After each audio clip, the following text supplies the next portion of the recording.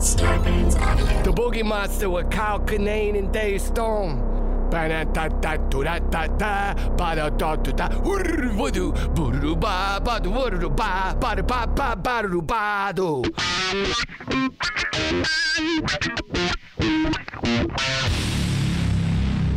Boogie Monster. Podcasting the unknown. We are rolling. What is up, dude? Oh, you know, I think we're all collective sigh of relief. Oh, so dude, far, the air is cleaner. There's a spring in everybody's step. The sky is bluer. Oh man. Oh Jesus. I mean, who would think I'd be this excited over a 78-year-old weirdo? I mean, I don't know what your fetishes are, man. I've gone on record saying I don't even like the guy. I'm just so thrilled that the world's biggest fucking embarrassment is packing his bags. Yeah, hallelujah. The excitement is not for Biden. It's for anybody else. Oh, God. So, well, it's just too much to even... I just love how the biggest scumbag in American political history is just can't wrap his mind around people voting for the other guy. Like, what? Well, it's not... It's like it's professional wrestling. He's locked into a character. Mm-hmm. And he feels that the fans, you know, it truly is like, and the fans are like professional wrestling. It's not healthy, but we'll see what, you know, the thing is now that he's cornered and on the way out, he can cause a lot of damage in the next 2 months. Still don't know what the, you know, control of the Senate's going to be. And still a lot of things up in the air, but yeah, it's the fucking Four Seasons thing was oof. That seemed like a Nathan For You sketch. That didn't seem real. There was Zach Bornstein. I don't know him, but I guess he's a comedy writer. But his tweet about he's like, I could write jokes for the next 800 years and not come up with something as perfect as this. I mean, this is the top level of American government, and they made such a bonehead mistake there. So we're supposed to believe that the people that can't even book a fucking press conference at the right location are going to uncover voter fraud. Okay. Got it. It would be great comedy fiction and very sad truth is what it is. I mean, what the hell? I wonder who is responsible for that. Was that a Giuliani thing? Was that lower down the ladder? I'd love to know who fucked up on that and who signed off on that. But my thing is imagine if that's the only thing that happened, the kind of hilarity of it. But that combined with 4 years of just his own rallies telling people he's beat COVID, our super spreader events. You know what? I don't need to see any movies or any fiction about this. Here's going to be the comedy. I don't need to see it. I don't need to see the Gary Sanchez production of no, we got it. We got it. No, give it 10 years, man. Give it 10 years and then we can laugh about it. But right now it's, like I said, we got, I'm trying to keep my cynicism in check because, everybody deserves to have a good time right now. I just feel we've moved from the hooker that tells you she's fucking you for your money to the girlfriend experience of oh, that's a nice shirt. You look handsome. That.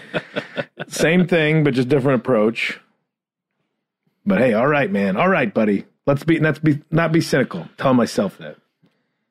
Well, and yeah, I'm suspicious of Biden. First of all, keep in mind, I don't know what the fuck I'm talking about. I'm not a political pundit. I didn't care for him when I was, rooting for Bernie. Of course, I was pulling for Bernie over Biden. But at the very least, at the absolute minimum, I feel like we're going to have a little bit of common sense and a little bit of common decency, something we've been starved from for 4 years. Just a little common sense and a little common decency. It's amazing how far that will go. And we've had none of that. None of that from this fucking clown. Act like a president. Yeah. Just act like a fucking president. Ugh. That's all. Just act like a guy who's aware that he is a leader of the free world. You know, that's all. Anyway, I feel like there's not much more I can talk about on it. No. We're all happy. We're all getting there. Jubilation. If you're not happy, then you happen to listen to this show. Your next 4 years can be like our last 4 years. So I'll say tough shit to you. Yeah. I'm going to try. I don't think that's not right to hate you, but tough shit to you. Get over it, snowflake. It's the hypocrisy, and like it's just exhausting pointing out the hypocrisy of both sides. Well, he said that. Well, then that. It's like we've all had to pay so much attention to this shit, and that's like look like that, like voter turnout being as high as like that. I was trying to write a bit about how like when you try to find the positives, like look at how much attention this brought and got people to vote. Mm-hmm. More votes than ever for a presidential election. Yeah. So polarizing enough to get people to participate is a good thing. That it encouraged people to participate and understand that them voting does make a difference is a good thing. Now you can sit there and make shit up about fucking fraud and this and that, and just look at how the exact thing that everybody said Trump is going to do, he did. Down to the like, he told everybody to. Somebody pointed this out. This wasn't me noticing it, but he told everybody like, don't mail it in, voter fraud. So all the majority of Trump supporters went the day of, and that's why those numbers got counted first, and it looked like he was going to win. Everybody else mailed it in. It takes time to do that stuff, and you're gonna be like, well, dead people voted, and this and that, and fraud and this and that. Wait till your boy's in jail for all the tax evasion, every other fucking thing he did, and you can start talking about cheating. But anyway, I don't understand where the confusion was, though. He told you to not vote by mail, and then they're like, "Why are all these mail-in ballots for Biden?" Like it's such a low level of stupidity that it's unfathomable. Like, do you not understand what you're saying and what you're doing? Like. He said, "Don't vote by mail," and then they're confused why all the mail-in votes are for Biden. Yeah, it's because your idiot leader told you not to. Well, It's and then the stop the count the votes, contradicting each other. Like how it's not that confusing. Well, like Trump doesn't. To put it in baseball terms, Trump doesn't understand why the home team gets to bat in the bottom of the ninth. Like. That's an analogy that's probably going to fall on deaf ears with you. But I was like, I don't know either, but okay. But it's like all your votes were day of in person. Of course, those are going to come in first. And then they're just like, how the fuck are all these mail-in votes for Biden?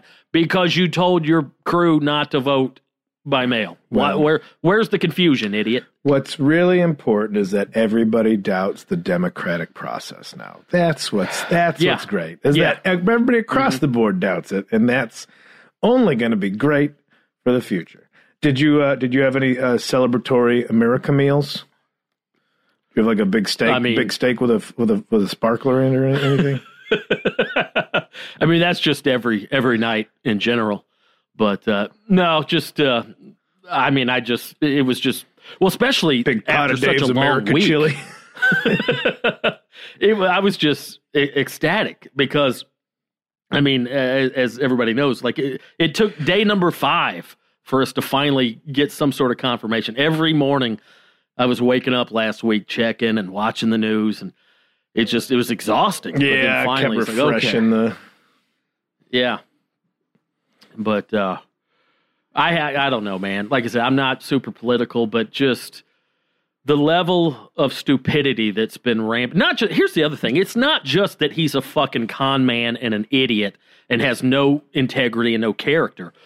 It's a fucking miracle that he hasn't done more damage. Like, it's a fucking miracle that he didn't get us into some war. You got... Yeah.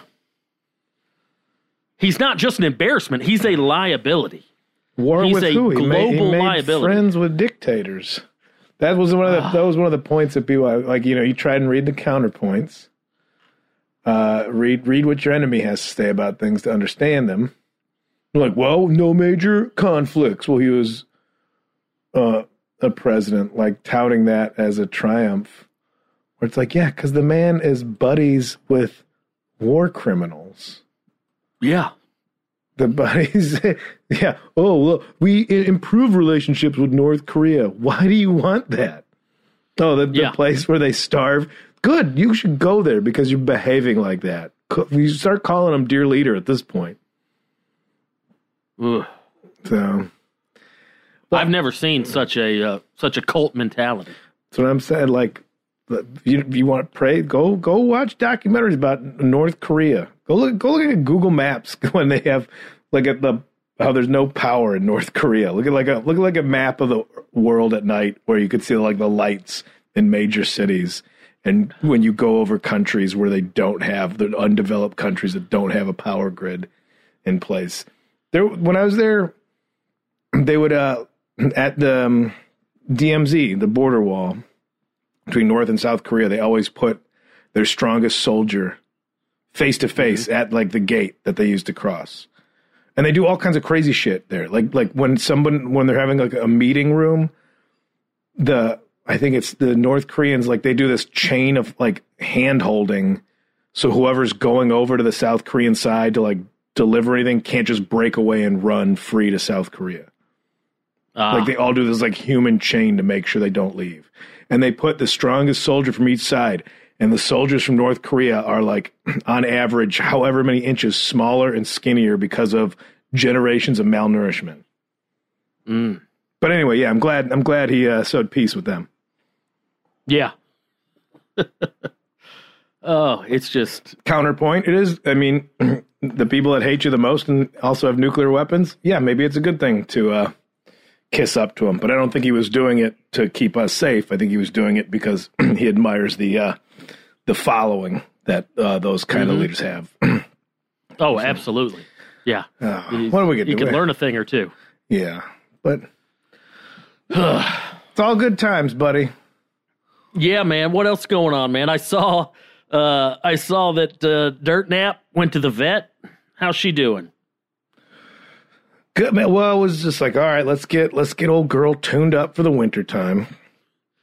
Because she's part of the crew now. She's part of the gang over here. Yeah, that's awesome. She's part of the family. So we got her. Yeah, I put that video up. Dude, I get it. I did. That is amateur hour. I should have grabbed her by the scruff of the neck. I know that's how you're supposed to do it. It just feels mean. It feels mean. Yeah. But that's how that's no easy task, getting a cat in a carrier like that. She fought a little bit, but it wasn't bad. I thought we were real nervous that she was going to hate us afterwards and run off. But she got a little more spring in her step. I think actually she got her worm medicine and she's feeling good. She's out there. They figure she's about 9 or 10 years old. It's a she, confirmed it's a she. We were like, I don't know, man, root around and we're paying you. You go take a peek. Yeah, we got a whole little thing. We got bird feeder out there. We got squirrels. We got Dirt Nap. Dude, I saw saw that video too. Oh, that fat squirrel, the one that Rachel saw. Did you put peanuts in the squirrel feeder? Yeah, I think one of them just out there. One boss fight squirrel is just out there eating. Like they go, like it looks like it's got to be, that little feeder I'll say is about 6 by 6 by 6. And I'll fill that thing up. It's gone by the end of the day. They're going, really? I mean, it's getting cold out. They got to stock up, but like just understanding your grandparents when they would just sit there and like have a binoculars and a book of bird identification. I get it now, man. Yeah. I just want to sit out there and watch those critters live their lives. I love it, man. I used to have all kind of bird feeders back when I had an actual house, and it's fascinating. It's just they go nuts. They love it. Mm-hmm. Little hummingbird feeder. You had hummingbird feeders at the old place, right? I remember that. Yeah, we got them here. There wasn't too many around here, but But yeah, it's so chill, man. I love it. That's great, man. I'm happy for you, dude. That's dude, that that fat squirrel, that was, I mean, dude, big boy out there, boss hog. Just, I mean, good. I don't know if that's good or bad for winter, because then you got that he's going to be fat come spring. He got too fat. I think they don't have self-control. I understand bulking up for winter, but this guy, like, that's got to be like a heart issue. And it's already cold. Your blood's already going to be thin, and then you got a heart. Well, maybe that's good. You want thinner blood if your heart's having trouble. You want thinner viscosity to pumping through the pipes if the pump's got trouble. So maybe we're doing more harm than good, lavishing all these creatures with treats. Helen's getting chunky. We're putting weight on her. I don't think she can. I realized the conflict would be like, oh, we should have a bird feeder and a wild cat. I'm like, oh, we're just making a buffet for her out there. But fortunately, we're feeding her the fancy feast. She's not hungry for that wild bird meat anymore. Oh, man, all my pets are obese. It's so hard not to let them indulge. There you go, buddy. How can you? Oh, man.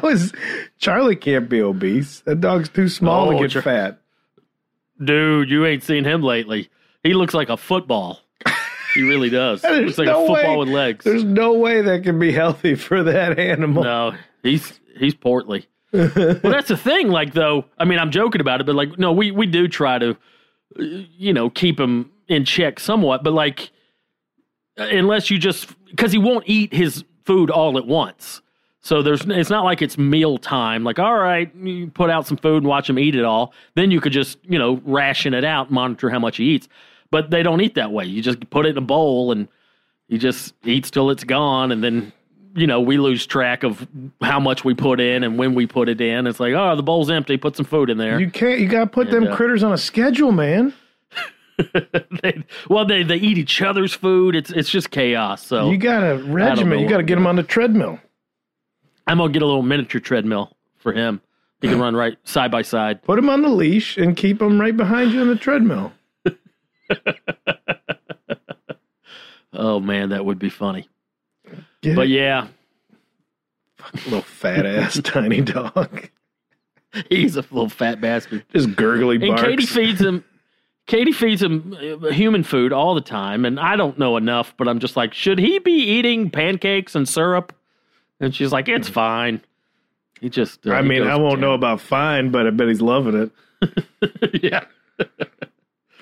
Oh, yeah, we got to do something. How's your dog going to have a heart attack before you do?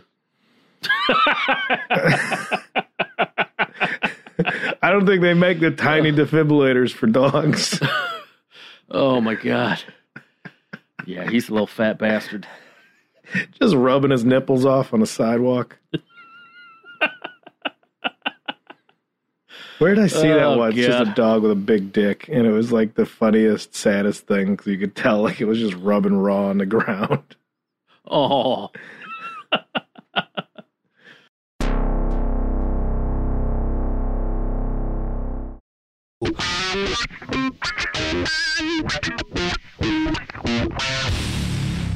Oh, speaking of big dicks. Speaking of BDs.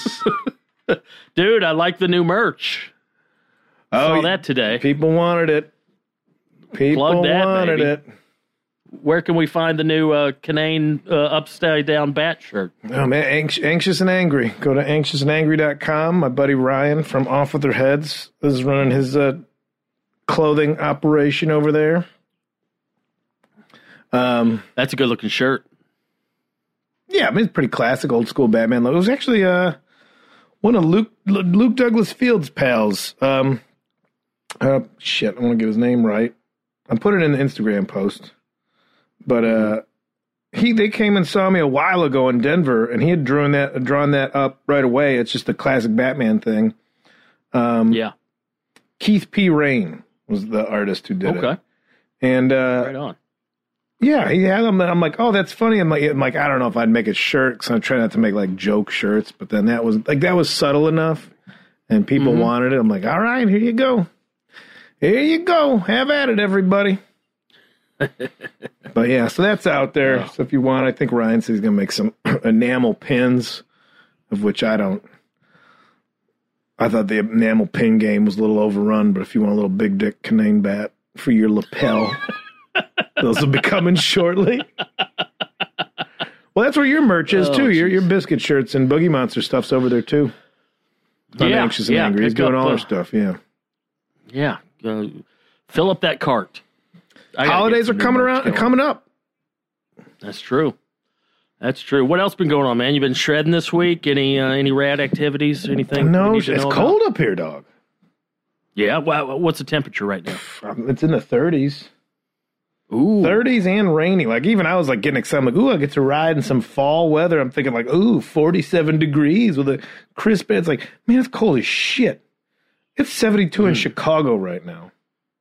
Really? Yeah. Right now where I go ride, it's 39 degrees and it's raining. So I'm like, you know what? If I was in shape, maybe I'd go for it. But I'm just getting back from my foot being all messed up. So we're just shredding on the inside. We're playing the guitar. We're putting on weight like all the animals. We're putting on weight for winter. I did a show last night, dude. When's the last time you did a show? February. I did a spot. You do a real show? Yeah. In person? I did a spot with old Sean Jordan and Simon Gibson, who's up here right now. Right on. How'd it go? It was fun. I don't want to mistake like a good time with like everybody's just excited to be out. And like you're saying, like the vibes lighter in the world with the election results and the idea that like there might be a COVID vaccine. But you never want to like mistake like I am also a fantastic comedian. It's like, no, if there's a good mood. Like, you know, when you see a room that's just hot and like everybody can just like, you're like, oh, even the guys that aren't funny are crushing. You're like, good for you. Get a taste of it. You know, I kind of felt it was that, but it still felt good to do a show and try out some new bits and have a good time with it. Well, that's good, buddy. New fun bit is the confusion of being able to shoot guns on Bureau of Land Management land, but also being called BLM land, which was like more of a riff last night. It's like, yeah, it sounds weird. It's like, yeah, just go out to BLM land. You can shoot at anything out there. It's like, oh no, not Black Lives Matter. It's not. No, it's a different place. The idea that I'm just going to a protest and shooting at anything I want. Yeah.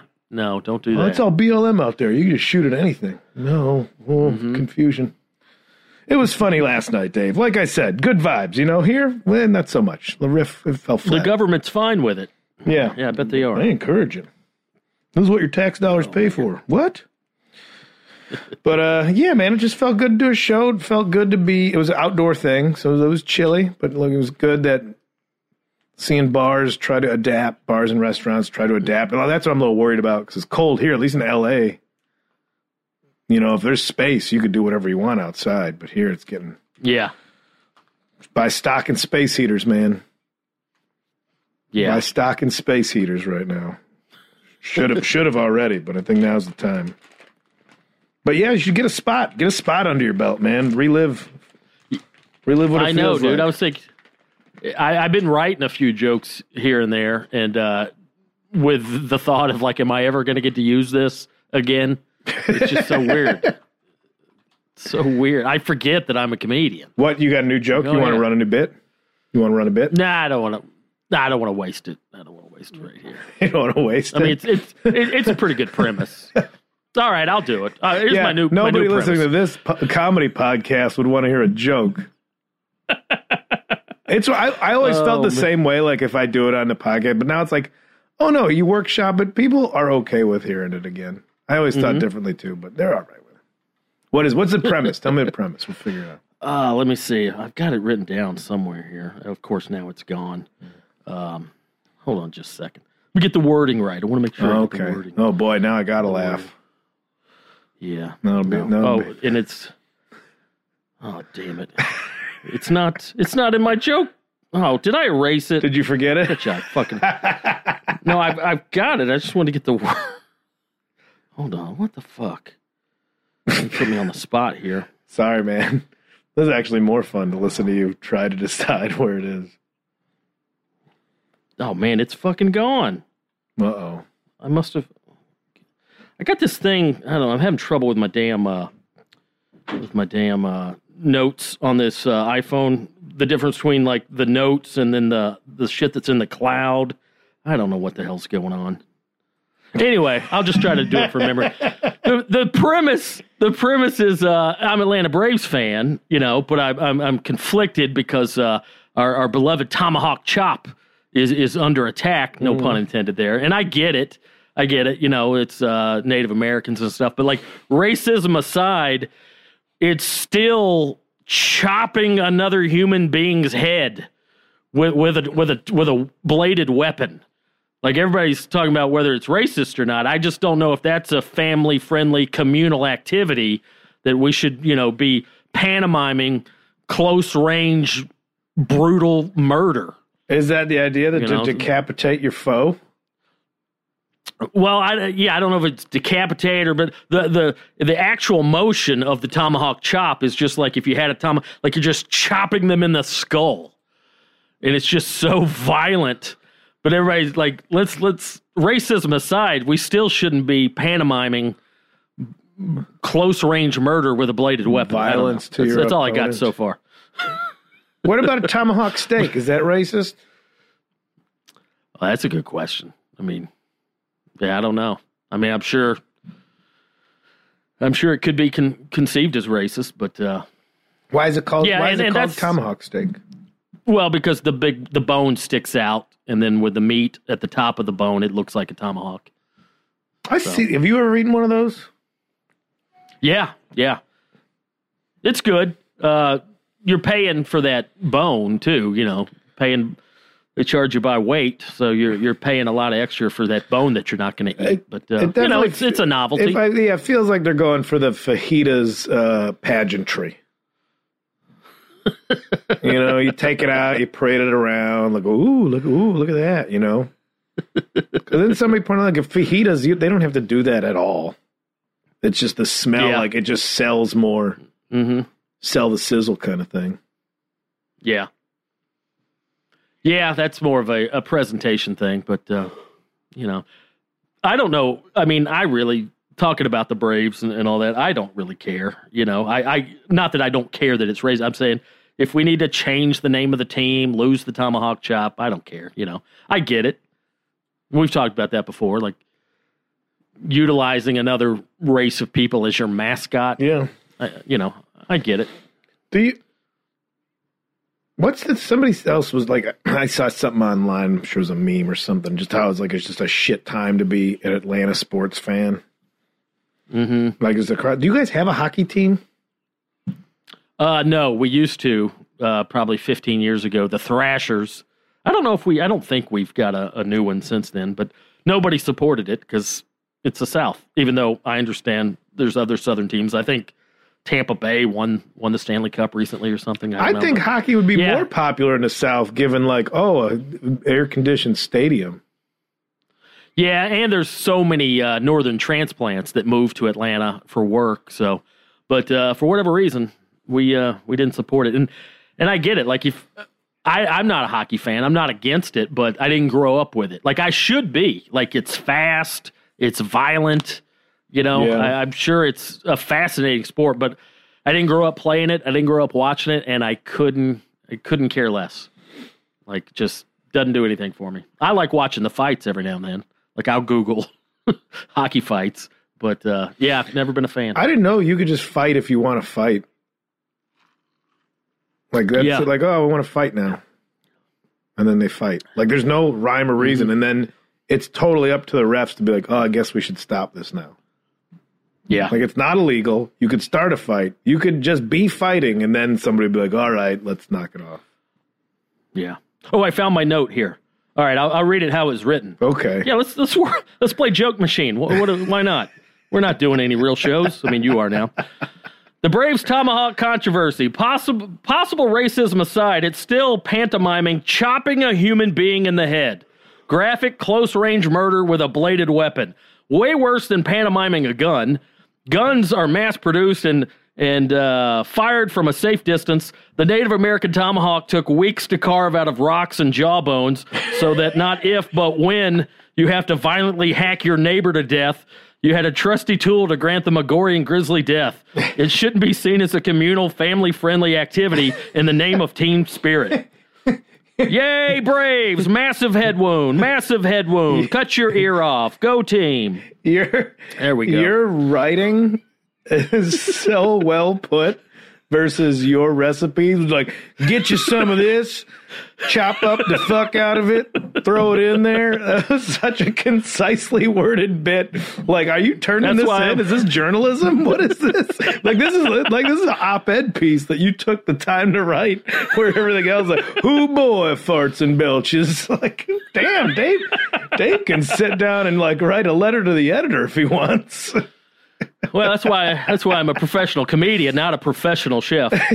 I'm an amateur chef. He's articulate. I got all kind of good notes here.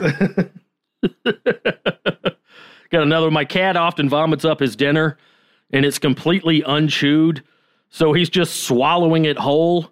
The only meal he's ever had, that's all he eats. It's not that the food is making him sick or something. Not that it doesn't agree with him. He just forgot how to eat the dish. It's the only dish he's ever been served, and he forgot how to eat it. They go hard in the paint. Helen's done that. Yeah. Rachel said, I guess she was hungry because she almost heaved because she was just chomping so much of it up. Yeah, little Truman here will puke up, and I know this is gross, sorry for that, but it's completely, not just undigested, unchewed. Like he just swallowed it whole.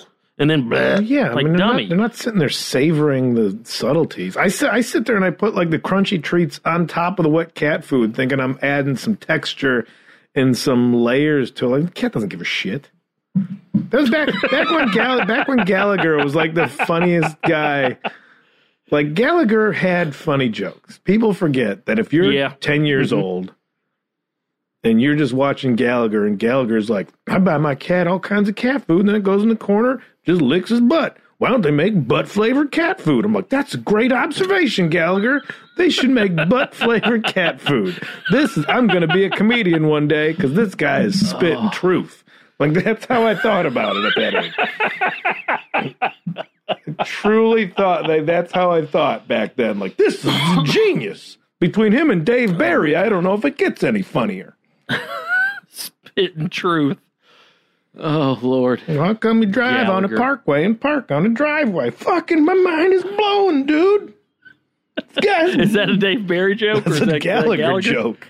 I remember that joke. I didn't know that was his. This guy is blowing my mind. Oh, my God.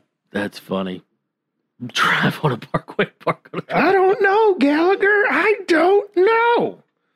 I remember somebody had a similar joke years ago. This was way before I even started comedy, but I thought this is so funny about how you can measure time. Let's see. Let me see if I can get this right. You can measure distance with time, but you can't measure time with distance. For example, how far away do we get to Kyle's house? Oh, about 10 minutes. But you can't say, hey, what time do you get off work? 5 miles. I always thought that was funny. I'm not doing it justice, but that sounds like a Gallagher joke. That was, my dad's favorite one to quote is George Carlin. He's like, George Carlin always says, about what you could say on TV. He's like, you could say you pricked your finger, but you can't finger your prick. And every time it's it's I don't, that's good. I know that you've told us this before, and it's always, you try to stop them before the punchline. God, yeah, all right. Yep, okay. Yeah, Is or was your dad a fan to stand up? Did you hear him? Did you see him watching or listening to stand up when you were a kid? No, I think my dad had a whole life that his family doesn't know about. Really? Just details will come out. He's like, yeah, man, I saw Lenny Bruce. What? I saw Lenny. He's like, yeah, they had to sneak him out the back because the feds were out in front waiting to arrest him. I'm like, you were going to see Lenny Bruce? Awesome. They went, I guess, one of their early dates, my mom or dad went to see George Carlin somewhere. Really? Like, yeah, I think my dad was like part of this whole counterculture scene and like will not speak of it at all. And I'd love to know about it. And it's just like, nope, they're not chit-chatting about it anymore. I'm like, all right, I don't know what kind of life y'all had, but at one point you were listening to cool music and listening to like this new art form called stand-up comedy, all kinds of stuff. That's awesome. The irony there.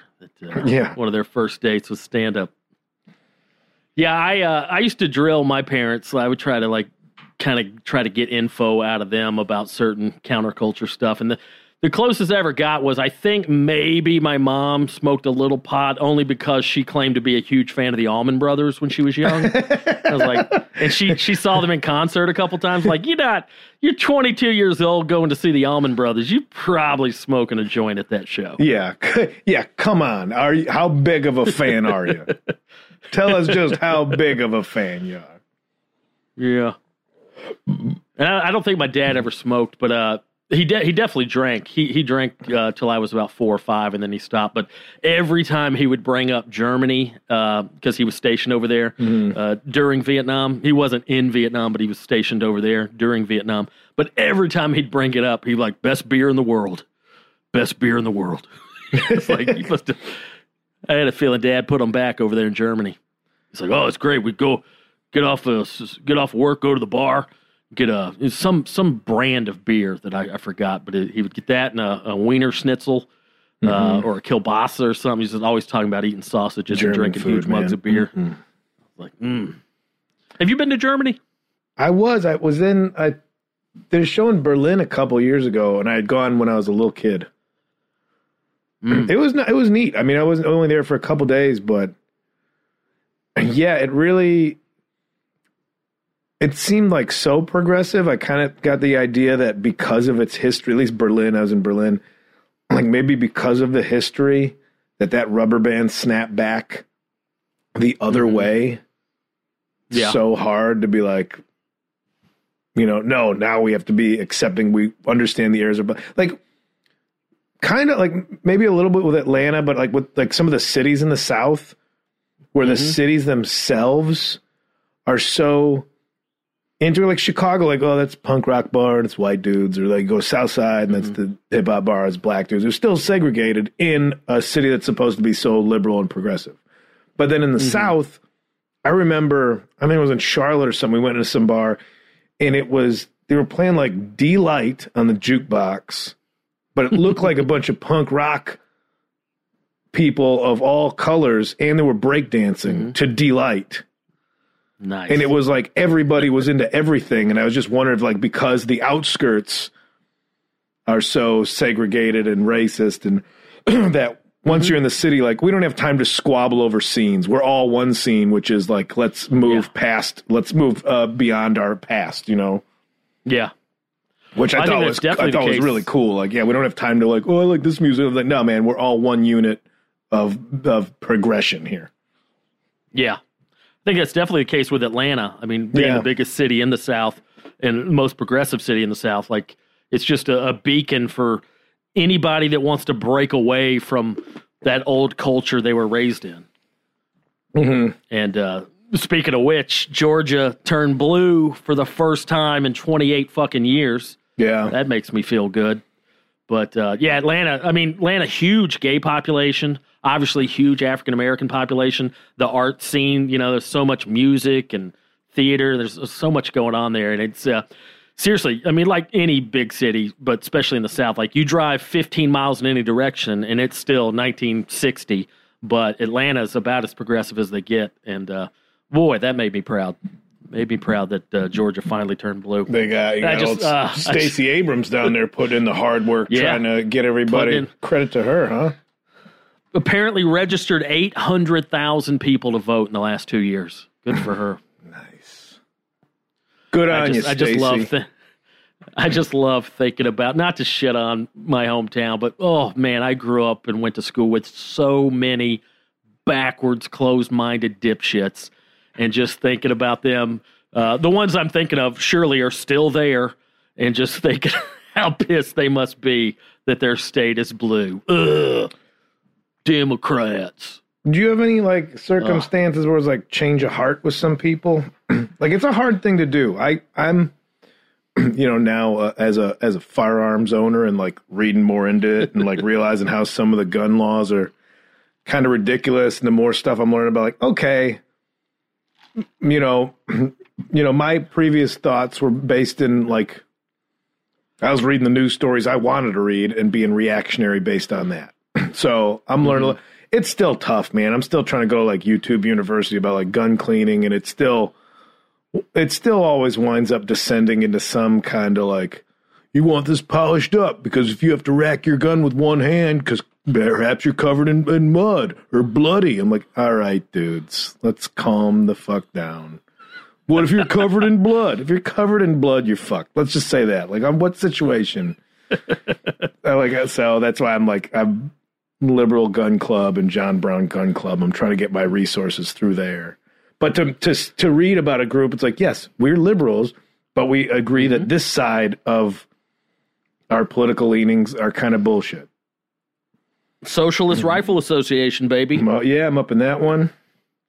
Nice. But I wonder if there's anybody you knew from the South where all of a sudden later on you're like, oh shit, you really kind of flipped around the other way, or went the other way. It went from somebody like more. For me, it was more like surprise, like, oh, you're going hardcore conservative. Okay, interesting.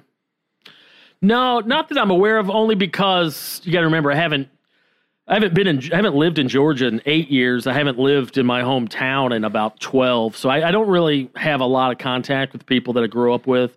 I would like to think that some of the idiots that I went to high school with have grown up and thought for themselves a little bit. That's the thing in the South, man. It's just that school of thought of like, I'm not going to develop my own opinions and thoughts. Yeah. I'm a Republican because my daddy was a Republican. And being able to break away from that's the best thing that ever happened to me. I mean, I've told you this. I was a Republican until I was about 25. I voted for George Bush twice. Yeah, you were saying George W.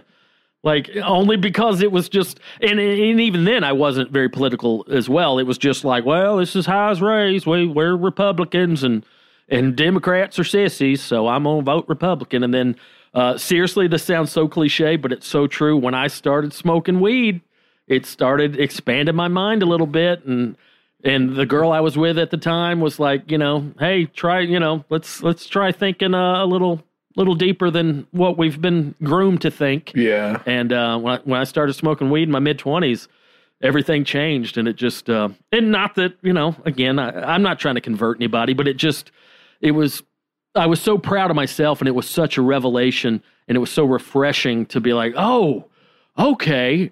Even though my parents and my grandparents don't agree with me, I'm developing these opinions and these thoughts and these philosophies. Yeah. And I think the arts have a lot to do with that. Anybody who's creative, whether it be music or writing or comedy or anything, I think that helps a little bit. And pot definitely helps. Well, that's what's like the folks that I knew that were kind of like, oh, we were all doing like arts and bands and everything, and then they went right wing. I was like, oh, I'm surprised. Some people I'm not surprised. Like, yeah, okay, I could like, and what am I trying to say? It's hard to change later in the game, because then you're basically admitting to yourself that you were wrong about something. That's a difficult thing to do. Yeah. So I think, like, especially nowadays, as much as it's fun to laugh at the guys with 19 Trump flags off their truck, it's like some of them still were like, yeah, Trump's a bad guy. I'm still Republican, but I gotta bite my tongue and vote for this other guy.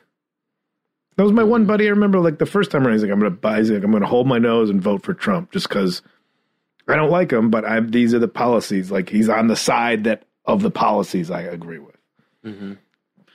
Yeah, and I've said this before. I'll listen to those arguments. It's if you want to talk nuts and bolts and X's and O's, I'll listen to that. But when your political identity is just based on whites are better and squashing the rights of others that don't look or think like you, come on, fuck off. Yeah. That's just something I just can't ignore. It's just someone a lot smarter than me put it well. I think it was I forgot his name. The dude, the documentary "I Am Not Your Negro," James Baldwin. Mm-hmm. He said it perfectly, and I don't have it right now, but he paraphrased it basically like we can argue policy, but the line is drawn when you're trying to ignore my existence as a human being. You know, you're trying to take away a certain group's basic human rights, then that's when we have a problem. And that's basically the philosophy that turned me from a conservative to a liberal. Yeah. It's like, how in good conscience can you... And half of them won't admit it. Most of them won't admit it. But a lot of it is rooted in, well, make America great again. Like, back when black people were 3/5 of a human? Like, what part of American history you want to go back to? What are you talking about? Well, that's my hang-up. I thought Eric Andre had a pretty funny joke in his new special about, like, I just think, like, we're still holding on to the Constitution like it's the greatest thing that's ever written. Yeah. And God forbid you ever doubt that. God forbid you ever doubt this, where are we at? 200 and some odd year old document. Yeah. Written by old white dudes, for old white dudes. Still, like, it's getting to the point where it's like when people quote the Bible, like, that shit's old, man. But Eric Andre talking about all the amendments, but the one that's like allowing soldiers to live in your house is also that's like this is the shit we have. Like, so granted, I'm not loud about it because it's not like I got another document to put in its place. Mm-hmm. But maybe we need to start thinking about how that was written for a very specific group of people a long time ago. Mm-hmm.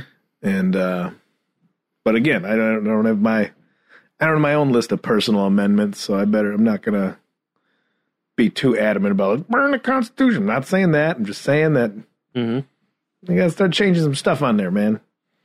Mm-hmm. Yeah. What we got?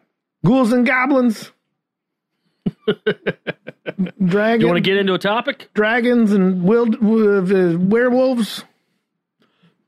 I gotta. Let's get into it real quick. Every time we have a new president, in the last handful of transitions, one thing that always jumps to my mind is UFO disclosure. Do you think Biden's going to spill the beans? Do you think that presidents, how much do they even know? When Hillary was running 4 years ago, I think she made it pretty obvious. She made some statements about how she was going to drop the disclosure stuff, let us all know what's going on. Of course, that didn't work out. She was reaching for anything to get people to like her, and it didn't work. Yeah. But, I'm curious to see in that context if Biden's going to, how much he's going to reveal, if any. I don't think Trump has, I don't think he's really done much at all in terms of disclosure. He has made a few comments saying that I'm paraphrasing, but in some press conference, he said in regards to Roswell, New Mexico, that he knows some interesting things. So it's obvious that the presidents, or at least you'd like to think that the presidents and higher-ups in the government are a little more aware of what's going on than the general public. That was a Brooks Wheelan joke that, like, right when Trump got elected, he's like, listen, this sucks, but let's be honest. If anybody's going to spill the beans about aliens, it's going to be Trump. And I did believe, like, I think early on people were like, don't tell him secrets. Like, if you do have the privilege to know if they're real as a president, they didn't tell him. They're like, listen, he's already mismanaging things on a global scale. We can't have it be universal. Yeah, we can't have a universal fumble. Well, that's true. Go ahead. I'm sorry. I don't think we had it. They told us. The Navy was like, we don't know what this is, and that's how fucked up the last 4 years have been. Is that people didn't? That wasn't even a news story for more than a week. That the U.S. military was like, we saw UFOs, and we're like, not now. Trump said something on Twitter again. Like, that's how. And when people are when the other side does argue, like, well, they just focus on him so much. I'm like, I do agree that maybe some of that shit was non-news stories. Yeah, fucking idiot's got a Twitter account. Get over it, everybody. He talks out his ass. Yeah. I need to ignore people that talk out their ass. So, I don't know. But if there is proof, I don't think Biden can undermine the healing of the nation by throwing UFOs out there. He needs to retain as much credibility as he can. Although it might turn everybody else, all the QAnon wackos that are already into conspiracy theories. Maybe that's a little crumb he can throw them.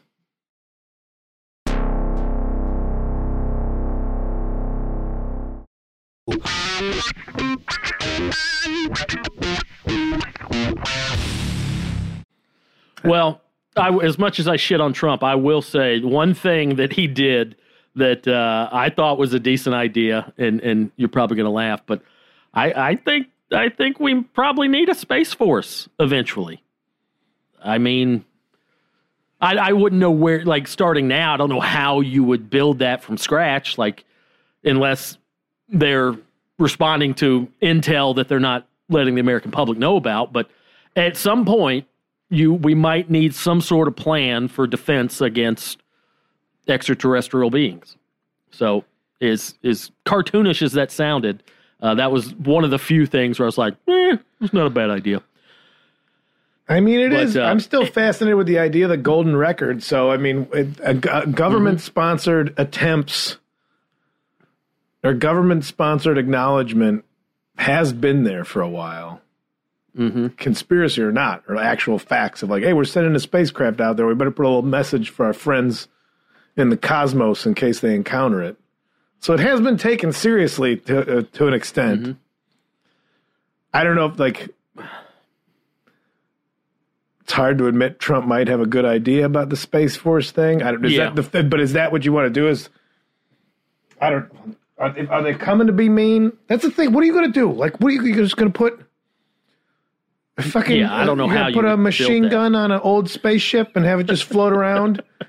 We don't even know what. Like, are they going to have, like, either they come in total peace with no weapons and they're like, well, let's avoid this place. All they do is have guns pointed at us. You know, do you make planet Earth look like an American embassy in some war-torn third world country so that nobody wants to come near it? I see both sides of the argument, is what I'm saying. Well, here's a few stories involving presidents and UFOs. Some of these are pretty outlandish. Some of them aren't. I'll start with an easy one to swallow. Jimmy Carter, obviously president, 76 to 80. When he was running for peanut jockey. When he was Jimmy Carter, he's from Plains, Georgia.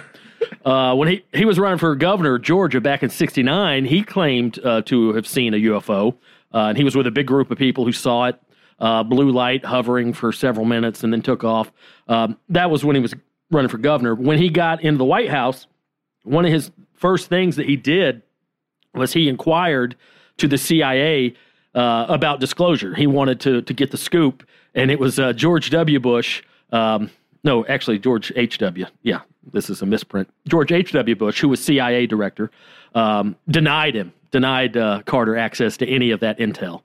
Really? So, yeah, just flat out said, nah, you're on a need-to-know basis. And I don't know what happened after that, if he ever did gain any intel. But he just flat out said, hey, I'm the president. I want to know what's going on with this. And George H.W. was like, nah, that's okay. So, but yeah, a lot of people don't realize that. But Jimmy Carter claimed to have seen a UFO. So that's pretty interesting. This one we've talked a little bit about before. Do you remember a couple years ago we talked about Valiant Thor, the alien who apparently met with Eisenhower?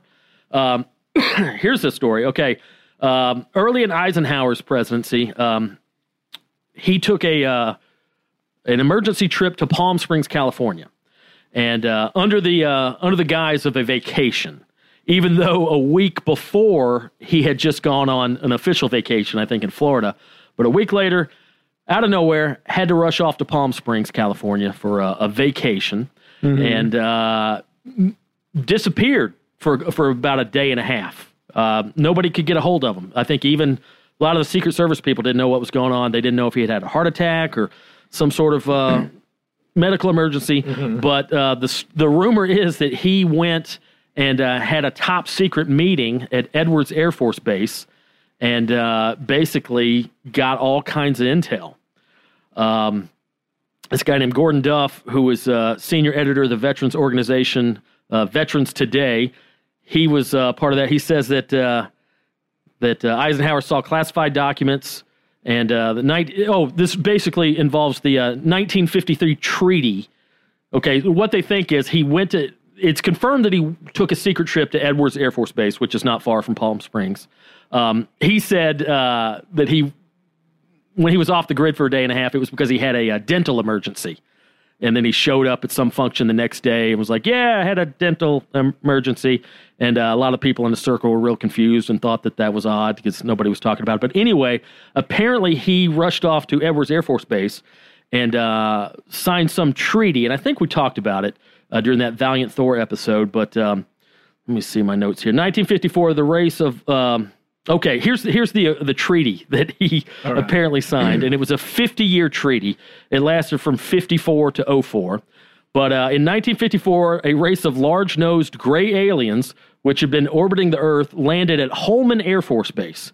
Now, this is the speculation. A basic agreement was reached. This race identified themselves as originating from a planet around a red star in the constellation of Orion, which we called Betelgeuse. I'm mispronouncing that, I'm sure. They stated that their planet was dying, and at some unknown future time, they would no longer be able to survive.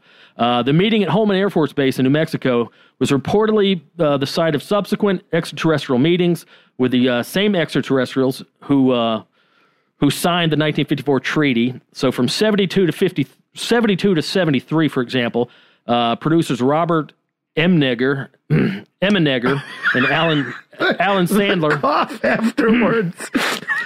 That was my Emmenegger, Emenegger. Press conference is taking a turn. Yeah, and Alan Sandler. They had allegedly been offered and witnessed actual Air Force film footage of a meeting involving gray extraterrestrials that occurred at Holman Air Force Base in 71. Cooper explained that the terms of the 54 treaty reached with the gray extraterrestrials are as follows. So here's the terms of that treaty. The treaty stated that the aliens would not interfere in our affairs and and we wouldn't interfere with theirs. We would keep their presence on Earth a secret. They would then furnish us with advanced technology that would help us in our technological development. They would not make any treaty with any other Earth nation. This is where it gets interesting. The treaty states that the extraterrestrials could abduct humans on a limited basis for the purpose of medical examination and monitoring our development, with the stipulation that the humans would not be harmed and that they would be returned to their point of abduction with no memory of the event, and that the alien nation would furnish Majesty 12 with a list of all human contacts and abductees on a regular scheduled basis. So basically the treaty was like, okay, we know that aliens exist. We know that sometimes they visit Earth. We won't spill the beans on you guys if y'all don't spill the beans on us in terms of our technology, and also y'all can abduct a certain amount of humans as long as you don't do any permanent damage to them. Stipulations? Isn't that nuts? Maybe that's why, people have been getting... by the way, side note, limit 3 per state, guys. Limit 3 per state, all right? It's seriously. Guys, listen, alien buddies, we're going to do a BOGO next month, all right? We're going to double. We're going to do buy one, get one free for you guys. It's been real cool. We'll show our appreciation. But, dude, I mean, that might explain... Side note, I watched Fire in the Sky last night, and that Travis Walton story, he got abducted, which, by the way, anybody who's seen that movie, Robert Patrick, who's kind of the star, looks exactly like Sturgill Simpson in that movie. It's so freaky. Looks exactly. I don't know if a young Sturgill saw that movie and was like, that's my look. I'm going to do that. Really? But anyway, that's that story that happened in 75 in Arizona.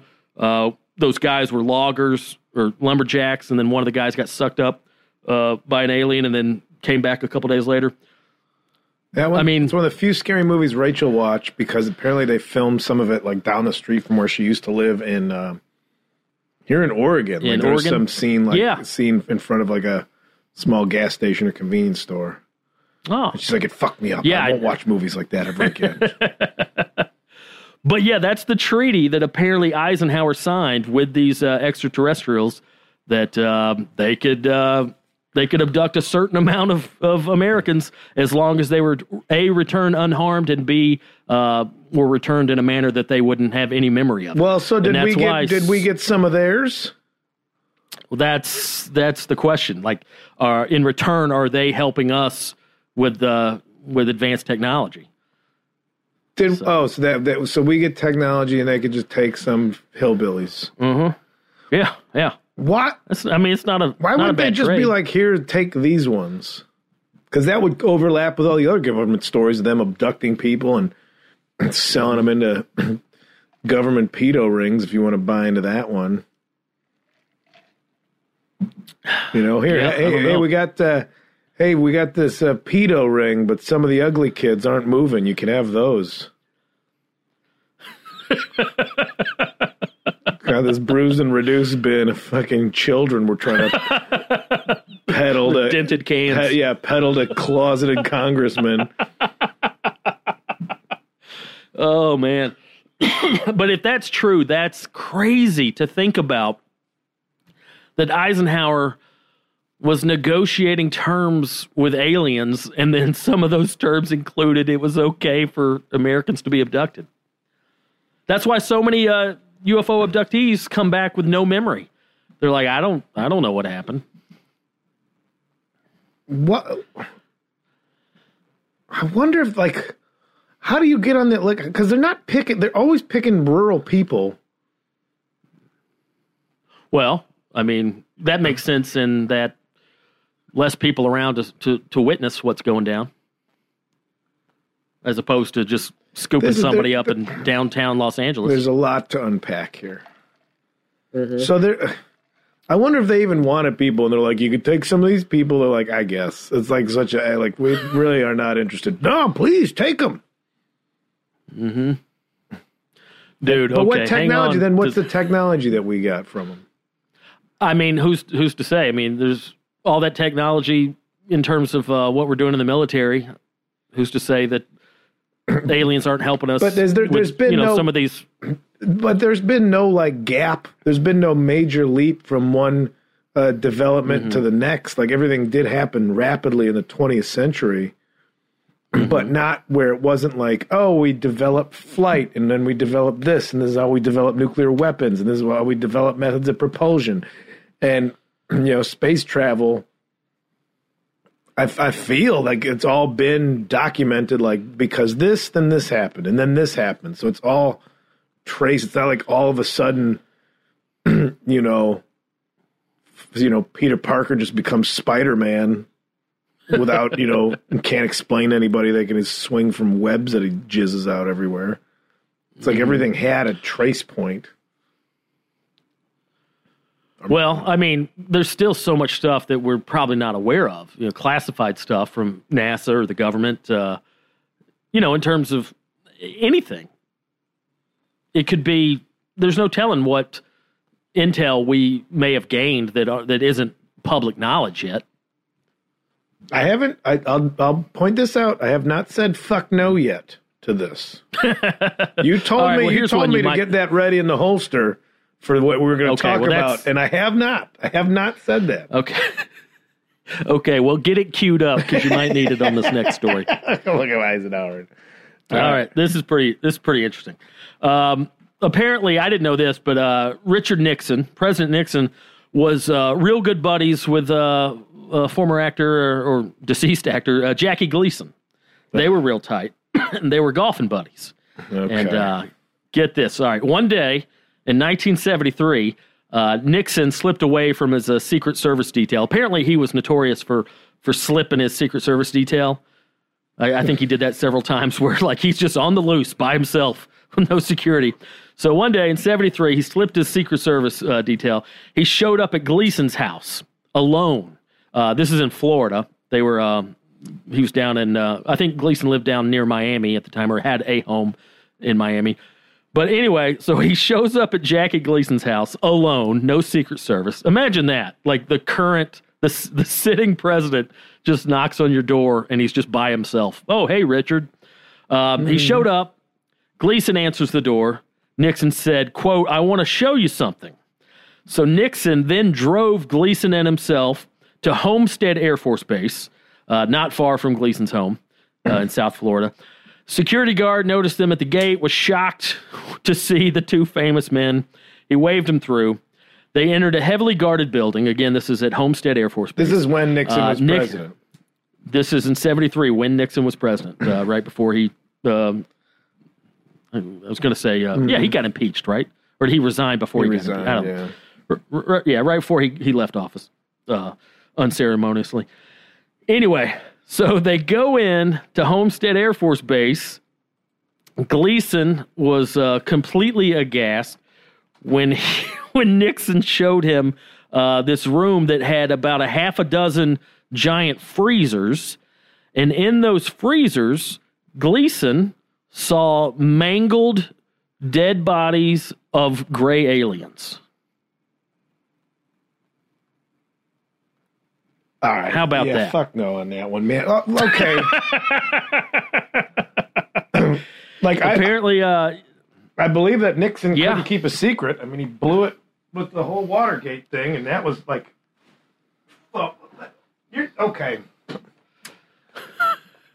You know, hey, you know who get a kick out of all these dead aliens? My buddy Jackie Gleason. Yeah. And apparently Gleason went home, told his wife what happened, and he said he couldn't sleep for 2 or 3 days. But yeah, Nixon took him to that Air Force base and took him into a room with a bunch of freezers or coolers. Who said this story? Jackie Gleason? Yeah. Well, his wife retold the story at least one time to some reporters. He was trying to give people when he said to the moon. Yeah, it was actually a threat to extraterrestrially deport his wife. It wasn't a threat of violence. It was like, I know people who could actually get you expunged from planet Earth. I always thought that was bizarre too. I guess that was different times back then, but just the playfulness of I'm gonna punch my wife in the face. Ha ha. Oh, he never did it. Maybe that's why that was their technicalities. Like, no, I'm not gonna punch her. I'm gonna talk to my friend President Nixon, who will have you intergalactically deported. Figure it all out right there. He also showed him wreckage of a crashed UFO, and Nixon assumed that the mangled bodies were the occupants of said wrecked UFO. But yeah, just Nixon and Jackie Gleason. Just doing a little tire kicking at an Air Force base, looking at dead gray alien bodies. Yeah, that one really sounds like Jackie Gleason was just getting bored with his regular lies to his wife while he was out on benders. He's like, all right, where was I last night? President Nixon picked me up to see aliens. Do you believe that?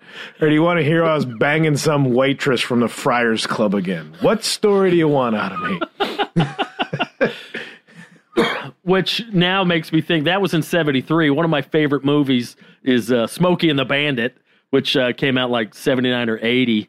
So while he's playing Buford T. Justice, next time I watch that movie, I can look at him playing that character and know that this person allegedly has seen up close dead gray alien bodies. Diablo sandwich and a Dr. Pepper. Make it snappy. I'm in a goddamn hurry.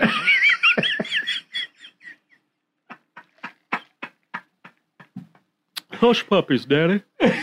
That is such a funny fucking movie. When's that remake? When do you get to play Buford T. Justice in a remake? God, I would love that.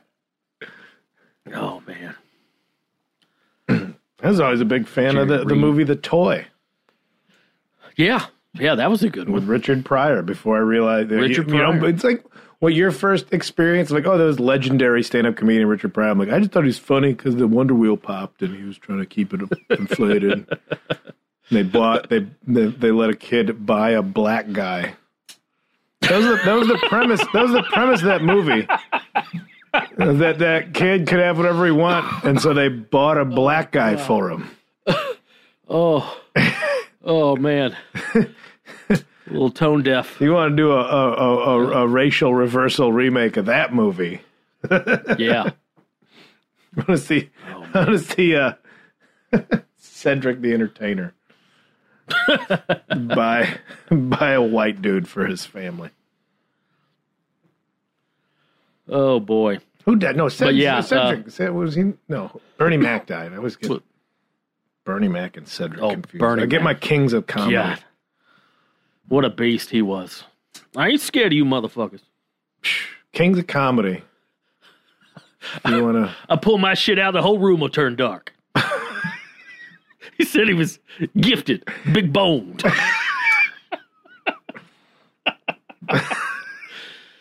I still do all Cedric's bits from Kings of Comedy. Oh man, that and he's in a new movie. He's in a new stand-up movie. Oh really?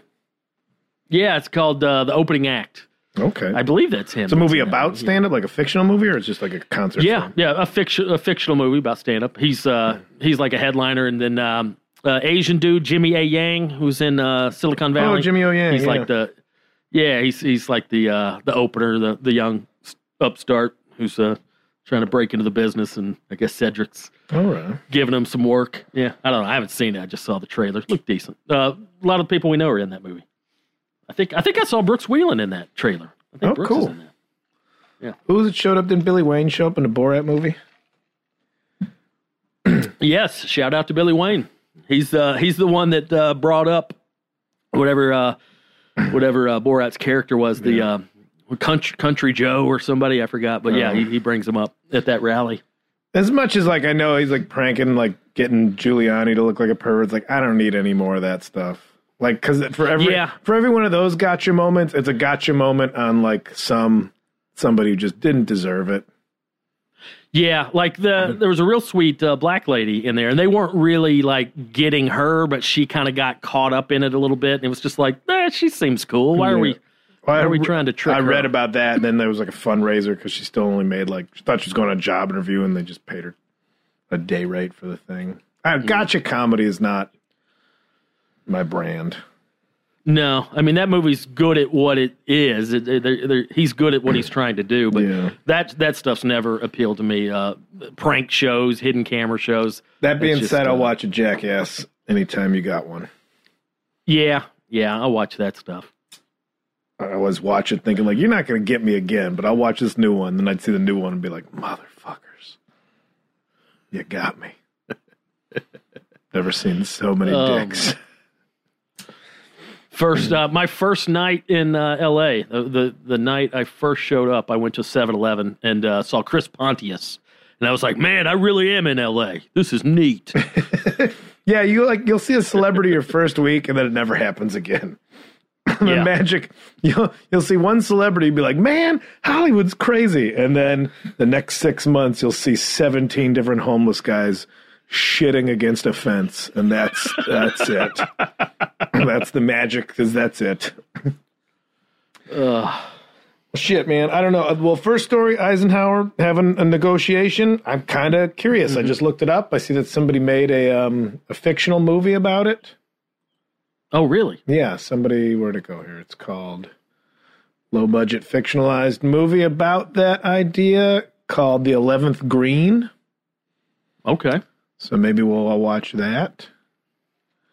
As far as I'm going to say fuck no on the Jackie Gleason, President Nixon buddy comedy where they go to see alien dead bodies.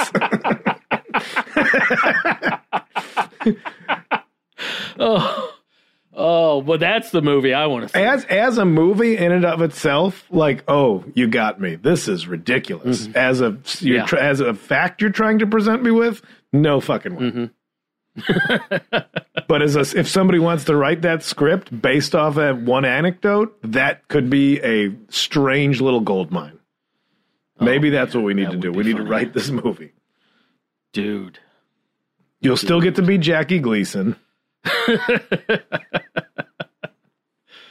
Oh my God. We'll get a hologram of Anna Nicole Smith to play Richard Nixon just because. Just because. If we're going weird, we got to go all the way weird. Oh my God. Well, good times. I got a recipe for you this week. Not really a recipe. I'm just going to brag a little bit. I did I tell you last week I was going to do this? I made beef short rib stew. I saw a picture of it and it looked beautiful. Dude. Just freestyling it. Just kind of doing a little improv action in the kitchen. Started off with some bone broth. I had some beef bone broth that I had saved away. So had that going. Roasted off some onions, some garlic, some tomatillos. Roasted that off, pureed that, add that to the mix. Then I seared off some beef short ribs on the bone. Had about 4 of those. Just seared them real nice. Set those aside. Had the broth. Had the puree of tomatillos, garlic, and onions. Then I added some carrots, some celery, a little red cabbage, some mushrooms, and just a few spices. Then I threw those short ribs back in there. Let that simmer for about 3 or 4 hours. Towards the very end, I pulled the ribs out. Took them off the bone, chopped them up, threw the meat back in, let it simmer a little more. Oh boy, it was A-okay. Yeah, treated me right. I'm leaning into soups and stews right now, dude. I'm so jealous of the only reason I don't like living in Southern California is we don't really get a fall, but we've had a fall this week. I mean, it's been chilly around here. It's chilly meaning 56. As opposed to 86. But it's pretty late. You put a sweatshirt on. It's nice. Yeah. I broke out the hoodie for the first time last night when I was walking Charlie. But little brisk weather out here. And soup and stew season, buddy. Beef short rib stew. Don't really have a recipe written down. I'll do that and include that in my next cookbook. But just freestyle that shit. Get you some beef broth or bone broth, puree some veggies, and a little beef short rib. Throw in whatever. That's what I love about soups and stews is just throw in whatever you got. I had a little red cabbage laying around. I had some carrots. Just throw that shit in there. It'll cook down. Boy. It'll cook down, man. Yeah, it was real good. I like it. We got to do some grocery shopping. I'm gonna look up a little soup and stew recipe for the Instant Pot. I feel confident with my Instant Pot. I can measure and weight. You can measure. That's all you got to do. You got to Instant Pot, measure and weight. That's all you got to be able to do. Yeah. Well, soups and stews in general, just, one step at a time. Don't get ahead of yourself and just add some shit to the pot. Cook it down, simmer it, boom. Good times. Yeah, dog. Oh, boy. Oh, boy. Well, let's land this craft. Let's do it. What do you got to plug? Anything? New shirts available at anxiousandangry.com? There's merch. There's Pick merch. I got, like I said, I think I was going to do some Twitch this week. I think so. If anybody's getting into that, I'm on there. It's just Kyle Kinane or whatever. I think I might try and play the new Call of Duty. I suck at it. I'll just play it and make fun of it this weekend. I might be on during the week. I'll put it up. Put it up on the socials, man. Let you know. But yeah, I'm going to do that buddy. Now. I'm going to do that stuff. Yeah, I'm looking into it too. I'm not into video games, so maybe I'll get on Twitch and just cook soups and stews for a couple hours. Dude, you can watch me do that. People, and you just sit there, and I had to get over the psychology of thinking like, oh, it's got to be a show. I've got to have jokes. It's like, no, people are just looking to hang out. There's no pressure. It's just kicking it, interacting with people. Mm-hmm. And it's nice because there's the barrier of a keyboard and everything, so it's not like after shows I get bugged out because, everybody's drunk, and I'm like, I don't know how to, sometimes handle just, no offense. I'm a drunk. I love drunks. Peace be with you. But when a drunk person is just talking at you, not with you, it's kind of a difficult interaction after you've just spoken for an hour plus and you have nothing else to discuss. Like, I don't want to talk anymore. I just talk for an hour. I want to shut up for a while. But Twitch is fun. It's just hanging out. It's hard for people to be a total dick. If they're just in a little chat room, you don't like them, you get rid of them. There you go. Yeah, I'm going to look into that, man. I got on there the other day and watched a little bit of Ron Funches. Yeah, Funches just kicks it. Yeah. Pemberton's always on there doing weird stuff. So, yeah, let's get down with it. Fun. Well, right on, buddy. And Hey Girl, every Friday still? Hey Girl's on Friday. We skipped last week because Bronger was traveling. It was all like, everything was just election news anyway, so we weren't saturating that. But that's on Fridays. What else we got? Nothing yet. I'm getting back into it, man. You guys got Stoneberg's. I saw you skip that because you were partying too much this week.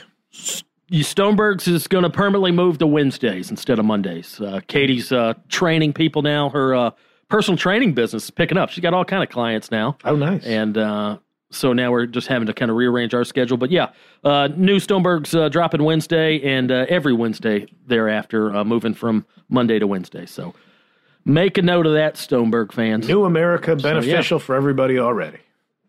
Absolutely, man. Absolutely. All right, buddy. Good catching up. We'll talk to you next week. Soups and stews. The Boogie Monster.